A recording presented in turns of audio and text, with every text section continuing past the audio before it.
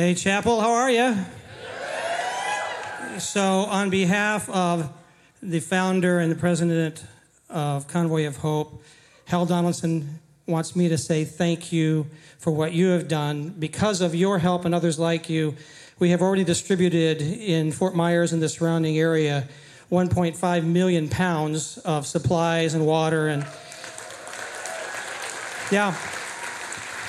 We have serviced, we have helped over 90,000 people, and we have been able to go into 21 communities with 1,200 volunteers. So thank you so much for your involvement. I just also want to just say that the video interruption is not uncommon, because anytime I'm with Pastor Brandon, he interrupts me, and so it's just the way it is.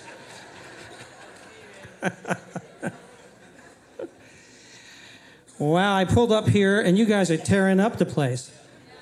So cool. This worship was tearing up the place tonight.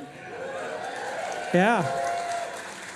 In fact, you're so tearing it up, the poor cello guy only has 2/3 of a cello.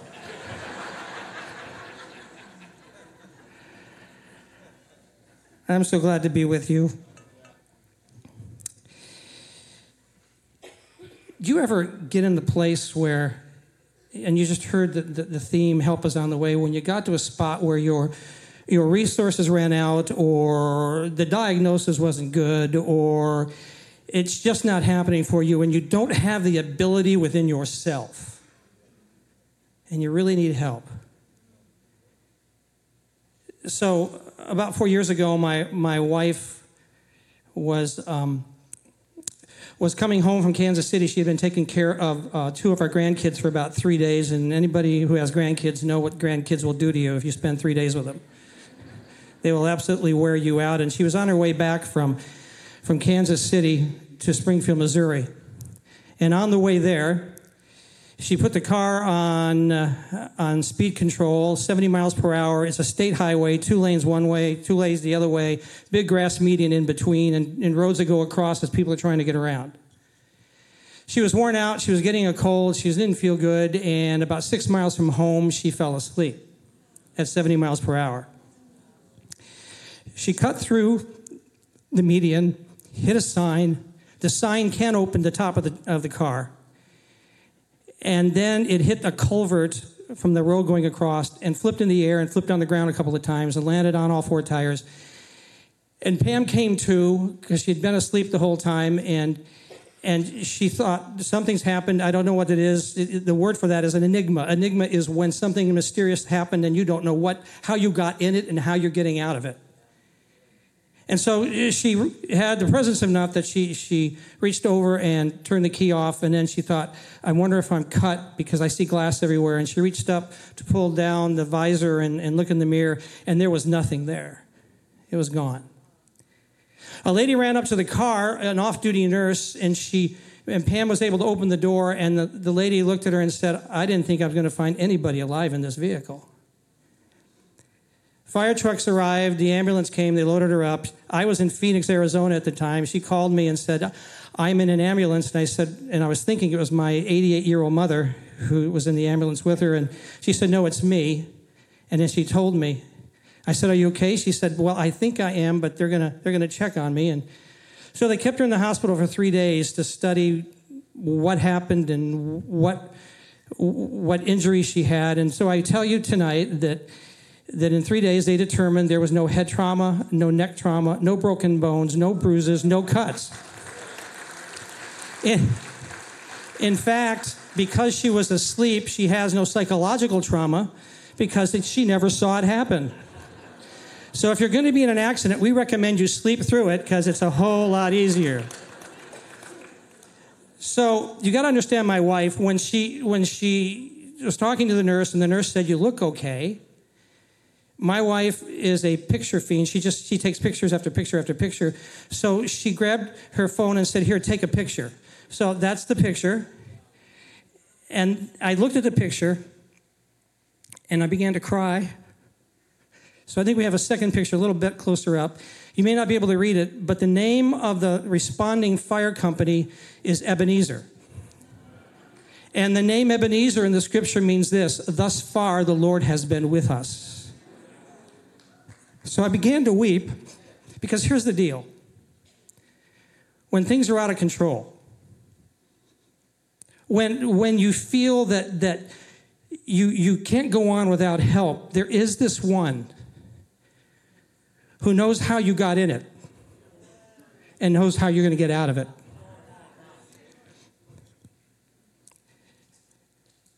This evening, I want to just share with you how that is possible. I think of little Jared, who was about 5 years old, and he had a nightmare, and he awakened and was crying and was afraid because his dream just terrorized him. And you know that when you're 4 or 5, you know that there are monsters under the bed. So he couldn't get out, but finally he ran out of the room into his parents' room. Mom and Dad are asleep. He wakes up his dad and says, I had a bad dream, and he explains the dream, and the dad says, okay, now, here's what we're going to do. We're going to pray that Jesus takes care of that. And so they prayed, and then the dad said to Jared, he said, you go back to your room now and go to sleep. And he said, no, I can't. He said, no, you go back because Jesus has heard us, and he'll be in bed with you. And Jared said to him, how about you go in and sleep with Jesus, and I'll sleep with Mommy?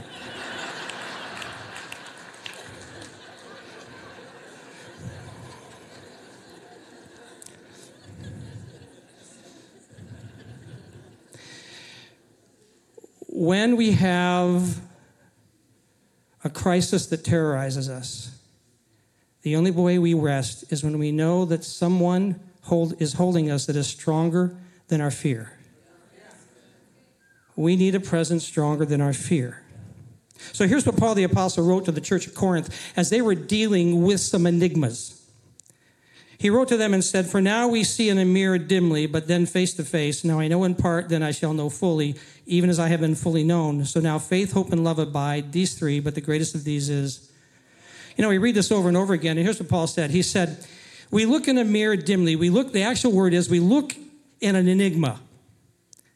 Things around us are confusing. We don't have a handle on this thing. We don't know how we got in it, and we're not sure how we're going to get out of it. And we wish we could go face to face with it and figure it out and get on with it, but we can't. Because we know a little bit about it, but we don't know the whole thing. And Paul says, that's the way life is for you right now, but I'm going to tell you, but in all of this, there is one who knows you. And he fully knows you, and he knows how you got in it, and he knows how you got out. You're going to get out of it. For thus far, the Lord has been with you.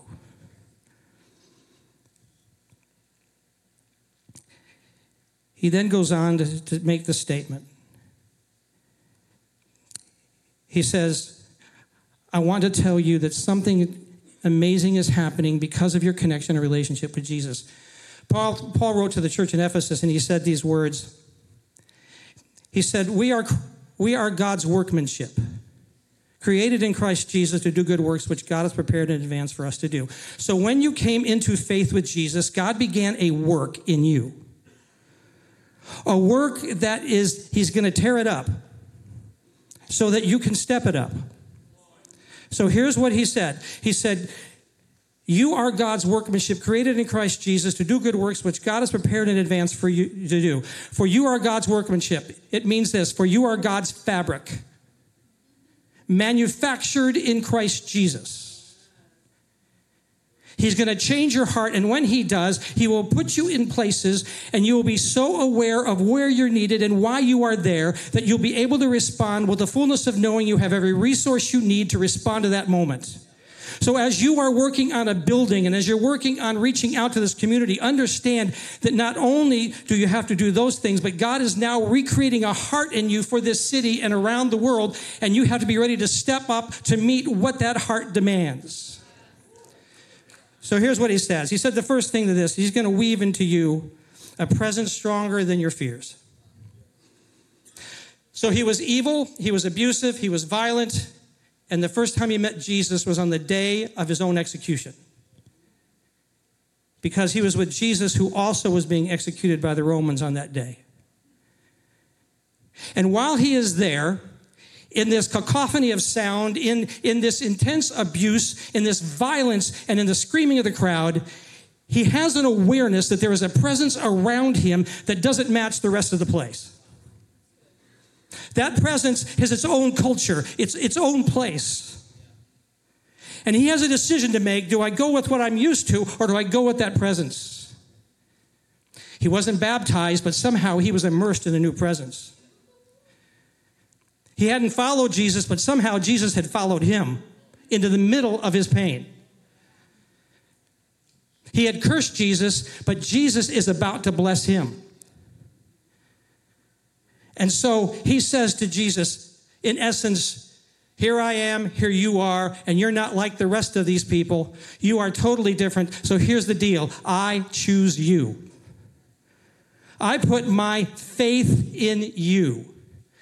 And I will absorb who you are and trust that you will get me there. And Jesus said, well, today you're going to hang out with me, and we're not going to be here very long. Because I got you, and we're going to get out of this, because I know how you got in, but I know how you're getting out.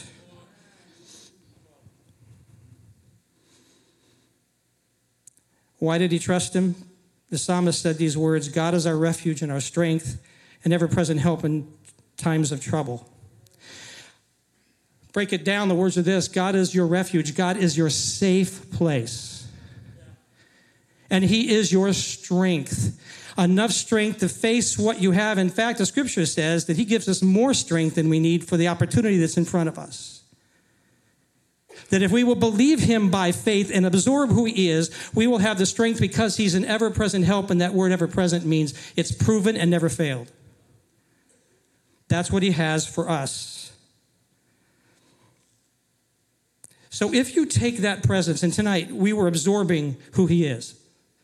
That was great worship. Not just because the band was great, but you were great.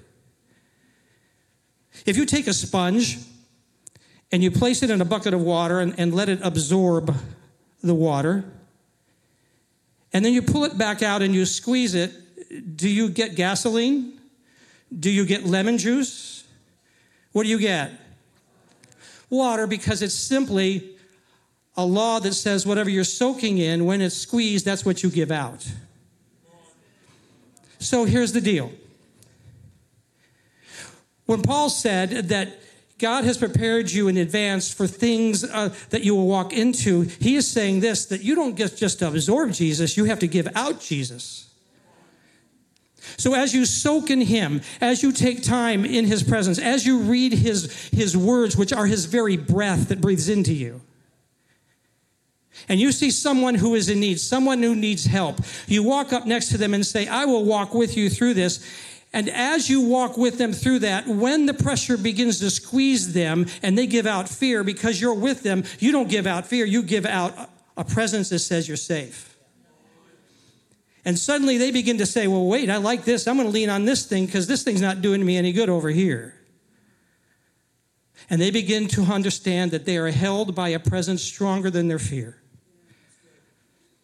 God says, I'm weaving that into your heart. I'm taking my heart, weaving it into your heart, and I'm going to give you this faith. And by the way, these three things, this faith, hope, and love, those things don't have a vanishing point. So as I weave them in your heart and everything else in life dissolves, the things that remain are that faith and that hope and that love, because they never go. They're there forever. He says, I'm also going to weave into you a future outlasting your pain. So the founder of Convoy of Hope, his name's Hal Donaldson. I think we have a picture of his family. So this is Hal in the front. He's the oldest, and then his parents and his siblings. And Hal and his siblings in the late 1960s were home with a babysitter because the parents had gone to a church business meeting because they were the pastors. About an hour into their departure, there was a knock at the door, and there stood two uniformed policemen who had to tell them that the parents were hit by a drunk driver. And Hal's dad died. And his mother was critically injured and not sure she's going to make it. They brought him out to the porch, the police did, and the neighbors had gathered, and they said, somebody's got to take the Donaldson kids for tonight, or we have to take them down to the station. And Bill and Levada Davis raised their hands and said, we'll take them. So they took him for the first night, and the second night, and the first week, and the second week, and the first month, and the second month, and the third month, and for an entire year, 10 people in a double-wide trailer, or in a single-wide trailer. the Davises began to spend their savings, and soon they had used all their savings. And then Bill began to work a second shift at the quarry, and Levada spent all day cleaning and cooking. And for the first time in his life, Hal understood poverty. And he was hurting deeply, and Bill gave him these great words. Bill said to him, "Don't let the tragedy of your childhood dictate your future. For where you have begun is not where you have to end up." And at that moment, like a word from the Lord, he said, "I began to change my view." Because simply what hope is faith tilted forward. Hope is, if God is with me here, he will be with me over there. But you see, again, God does not give us hope just so that we can have hope. God gives us hope so that we can share that hope. And so Hal, being encouraged, began to achieve what he wanted to achieve and became a sports writer, a successful sports writer and author, and went to Calcutta, India to write a book. And the people he was writing the book about said, "We want you to meet someone." And so they introduced him to Mother Teresa. And while he was interviewing Mother Teresa, she interviewed him. And she said, "Hal, what are you doing for the poor and suffering?" And he said, "I've pretty well figured you can't lie to Mother Teresa." So he said, "I'm doing nothing." And she said, "Hal, everybody can do something. Just go do the next kind thing God puts in front of you. You may not be able to feed 1,000 or 100, you can feed one." Hal went back home, grabbed his brothers, filled up their pickup truck, and began to feed the migrant workers in Northern California. And what started with 3 men in a truck in 1995, as of last year, have served over 200 million people.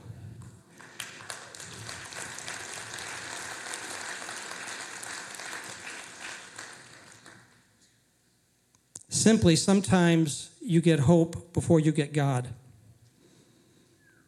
Because when you walk with me, and I'm hurting deeply, and you walk with me, and you keep telling me, we're going to make it, and you haven't given up on me, and even though I may have not been a nice person to hang out with, you're still hanging out with me because there's just something different about you. There's this presence, and we're walking together, and I'm feeling that. It starts to give me hope, and then I want to know, what is this presence I feel?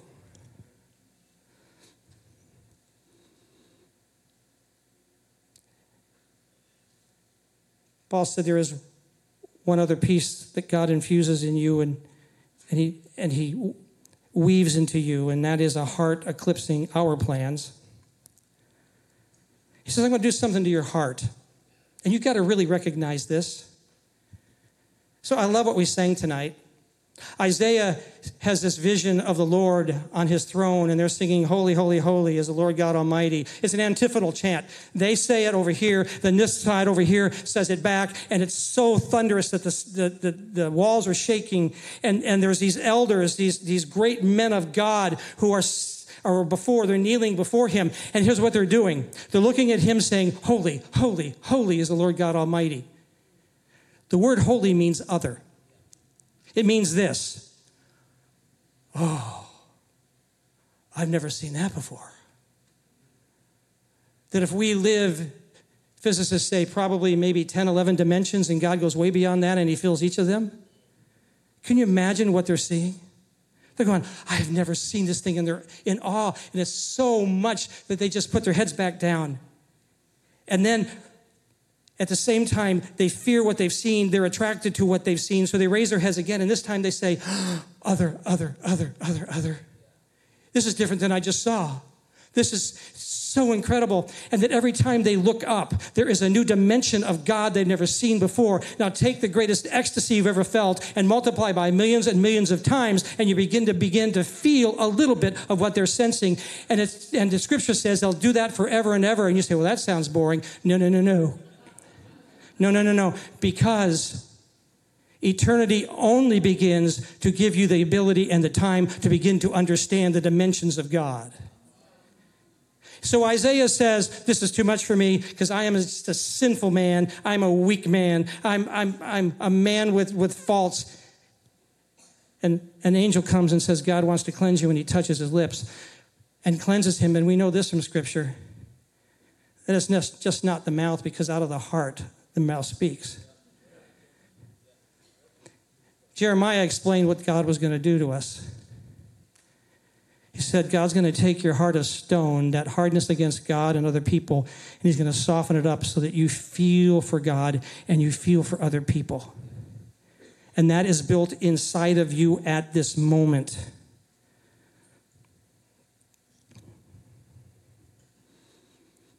So what do we do with that? You know, one of the things I pastored for over 40 years, and being kind to people and loving people and doing that stuff is just part of the routine that I had. You got to do that, especially if you want a church to be good. You got to at least try to do that. So I don't pastor anymore.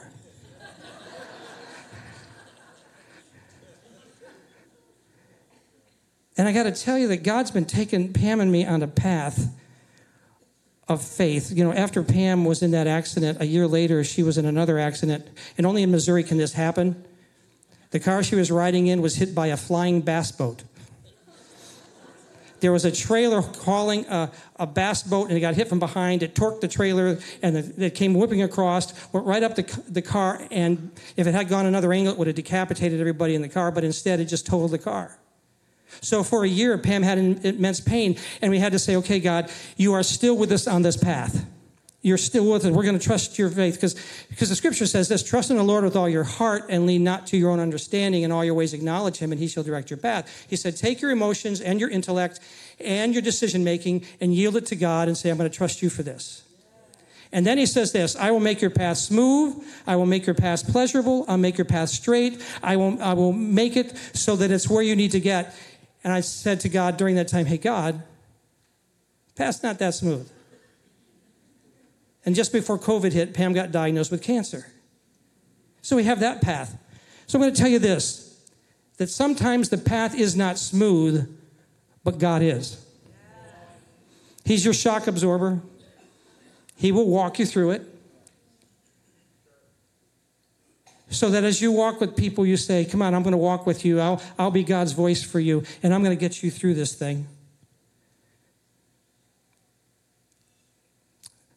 So as we have this heart within us, as we are there, one of the things that I've been learning is this: if I'm going to live the way that God designed, and I need to step up in the way that he designed for me to be with those three things within my heart, faith, hope, and love, then I can't miss the moment.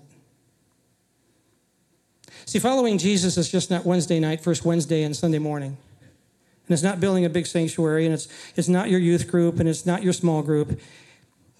It's tomorrow, sometime during the day, when your heart says, right there, this thing. So having been a pastor for a long time, I'm very cynical of people who say they need money, because churches are the first place people go to rip us off. So I was walking into a convenience store about 6 weeks ago, and there's a guy sitting there who obviously is homeless, and he has 2 dogs, and the Spirit of God inside of me says, help that guy. And I started to say, but what? And God said, my job to figure it out, yours to do what my heart tells you to do. So I walked up, I said, hey, obviously you're hungry. He said, yeah. I said, what would you like? He said, get me anything. I said, what about the dogs? He said, they'll eat what I eat. I went in, brought out bags of groceries, gave them to him, and I walked off, and he said, well, what happened? I figured out that he probably ate it. That's all I know. But God says, that's what I want my heart to do through you. Don't miss the moment. I was standing in a line in Springfield Airport in United Airlines, and we were already late, and one lady, one really old lady was standing there. And she, instead of just getting people through the line, which is really long now, and the plane's going to take off, she is asking about, how's your kids? And how was work this week? And I'm thinking, lady. And this young family comes up, and they have kids, and she says, okay, that will be $40 for each bag. And they rolled out cash, and she says, we don't take cash. He said, well, we only have cash. She said, well, maybe some people back here will use their credit card and you can pay them. Now, my mind says, out of line. My mind says, I'm on convoy business and I can't use my card for that. Finally, some guy in the back says, I'll get it for him. And while he's doing that, God's Spirit said to me, what is your problem? You just missed the moment. Don't miss the moment.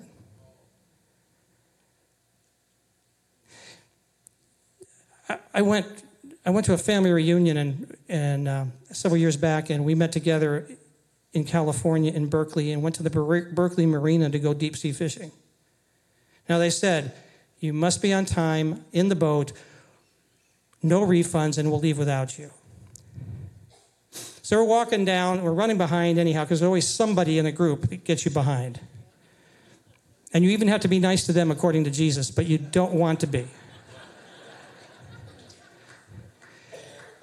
So we're walking down a pier, really hurrying, and we go this way, this way, this way, and then we're coming down this long pier, and we see two guys at the end of the pier, this pier, and they're fighting.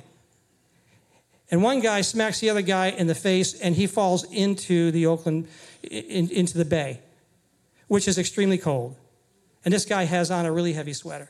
And it's about a 4 to 5 foot drop down into the water. No way he's getting out of there. We run over to see him, and he's dead in the water, and we know if we help him, we get no fishing trip. I look around to see if anybody else is coming. Oh, Lord, send that person now. We pull him out, and okay, that goes, the trip's gone.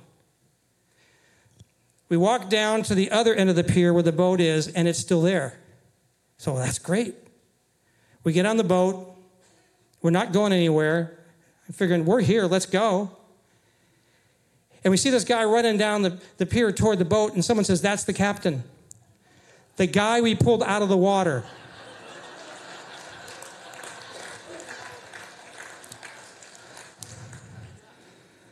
So here's the story. The person you help might be the very person that God sent to get you to where you need to go. So Pam and I started a church in Boise, Idaho, several years back. And after about a couple months, a girl joined us. Her name was Cindy. I thought she was a single mom. One day, Cindy came up and she said, hey, Jack, can you go visit my husband? I said, well, yeah, where is he? She said, he's in the Idaho State Penitentiary. I said, you want me to go to prison? I'm not a prison kind of guy. I don't even have a tattoo. And the heart inside that God created with faith, hope, and love said, you go. I'll walk you there. So I went in and I met with Keith in the chapel, and we talked about his life, and he's hardened. He's not sure how he feels about Jesus or God. He's had a horrible, abusive life. And so I go see him every month. And just before we left Boise, Idaho to go and work in a church in Oregon, Keith got out. And so I said, hey, meet me at the Burger King and let's talk. So he told me about all the things he faced and the fact that it'd be tough to get around with public transportation and try to get everything that he needs so that he can get a job. And it's going to be challenging. And while we're sitting there, that heart speaks up. And the heart says, give him your car. I said, if this is God, I want to talk to Holy Spirit, because this is not right. This is the car that we were going to sell when we got to Oregon to get a new car. How am I going to get a car? So I thought, I'll go home, tell Pam, and she'll say you're nuts. I went home, I told Pam, she said, do it. I said, you're not even any better than God. What's your problem? So I called up Keith. We met together. I said, I'm giving you my car. Why? He said, because God wants you to have it. I signed it over to him, and we were gone from Boise a couple of years, and we got a call from Cindy. She said, you don't know what's going on, but here's the deal. Keith was arrested for a double homicide, and they convicted him, and they're going to put him to death at the beginning of next year. And he wants you to come and be a spiritual advisor and walk him through his execution. So nobody trains you for that. And this heart inside of me said, you don't know how to do this, but I do, so you're going. So in November, before the beginning of the year, I met him, and he was behind the glass. He had a phone, I had a phone, and he was telling me about how he had blamed everybody for his rotten life. And he said, one day I was just talking to Jesus, and he showed me all that I had done, like a video screen, and he said, these are all your decision. And he said, so I guess I'm responsible. And I said, yeah, but you can ask forgiveness. Because if you confess, he is faithful and just to forgive you. So Keith did. So I ended up, Pam and I went, and she was going to spend time with the family. I spent time with Keith. I went into the prison, and this time it wasn't behind glass. They took me into death row, and they put me in his cell. It was good to see Keith, but in my mind, I'm thinking, God, he better be rehabilitated by now because he's got nothing to lose, and I do. So we talked. We talked about his life. We talked about Jesus and the things that he wanted to see accomplished before he died. And those things were impossible, but I will tell you that they happened. So the next night, I got into his cell on Tuesday night. He's going to be executed Wednesday morning at midnight, 12 a.m. So we're walking through all of this stuff, and I said, Keith, have you ever had communion like we did tonight? He said, no. I said, here's what it is. He said, well, I like that. And so we said to the guard, can you get us something? We need a cracker and juice. And in a few moments, he showed up with grape Snapple and a dinner roll. And Keith had his first communion. Keith was really angry at the victims' families, and that's just the weirdness of that kind of a corrupt mind. And we were talking, he said, I probably should ask forgiveness. I said, good one. So I was able to get a phone. We called out to a news anchor in Boise, Idaho, who was a believer and a friend. And I said, this is Keith Wells. You need to talk to him. And Keith said, will you tell them, please forgive me. I'm so sorry. At about 1:45, they came and got Keith, and we walked down these hallways and out a door into a trailer, and they brought him into this one room, and they hooked him up onto a gurney and put IVs in him. And then we just talked, and the warden had told me to keep him really peaceful, or they would just knock him unconscious and go for it without giving him an opportunity to even say anything. And so all is going well, and about midnight, the warden walks over and says, hey, Sandra Day O'Connor and the Supreme Court are meeting together by phone to see if they will stay the execution.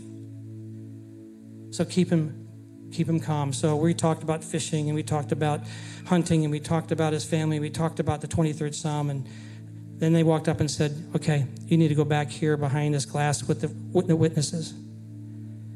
So I went back there and got in that position, and then the warden read the edict of execution.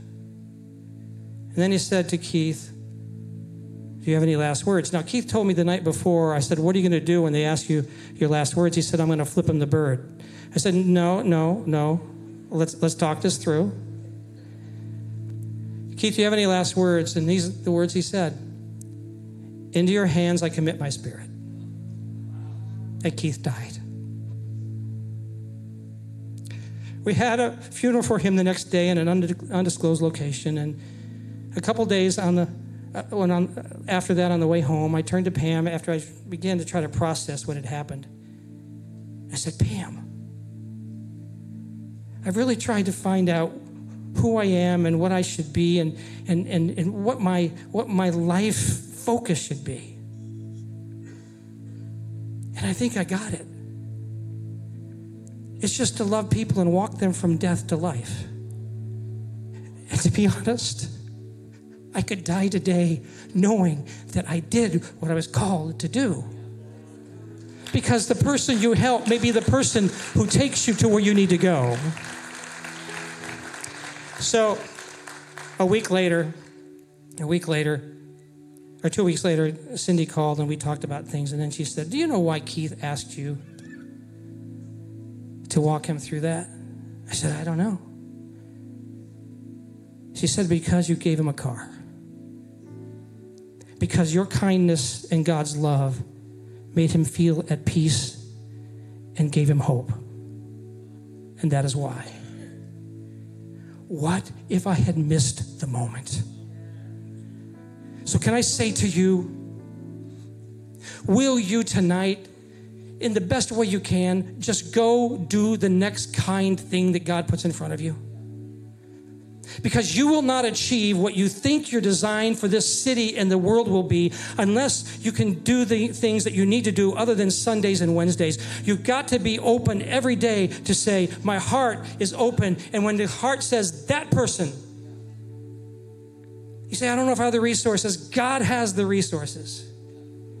You go and let them know that help is on the way and it will change this community. Just go do the next kind thing God puts in front of you. God bless you.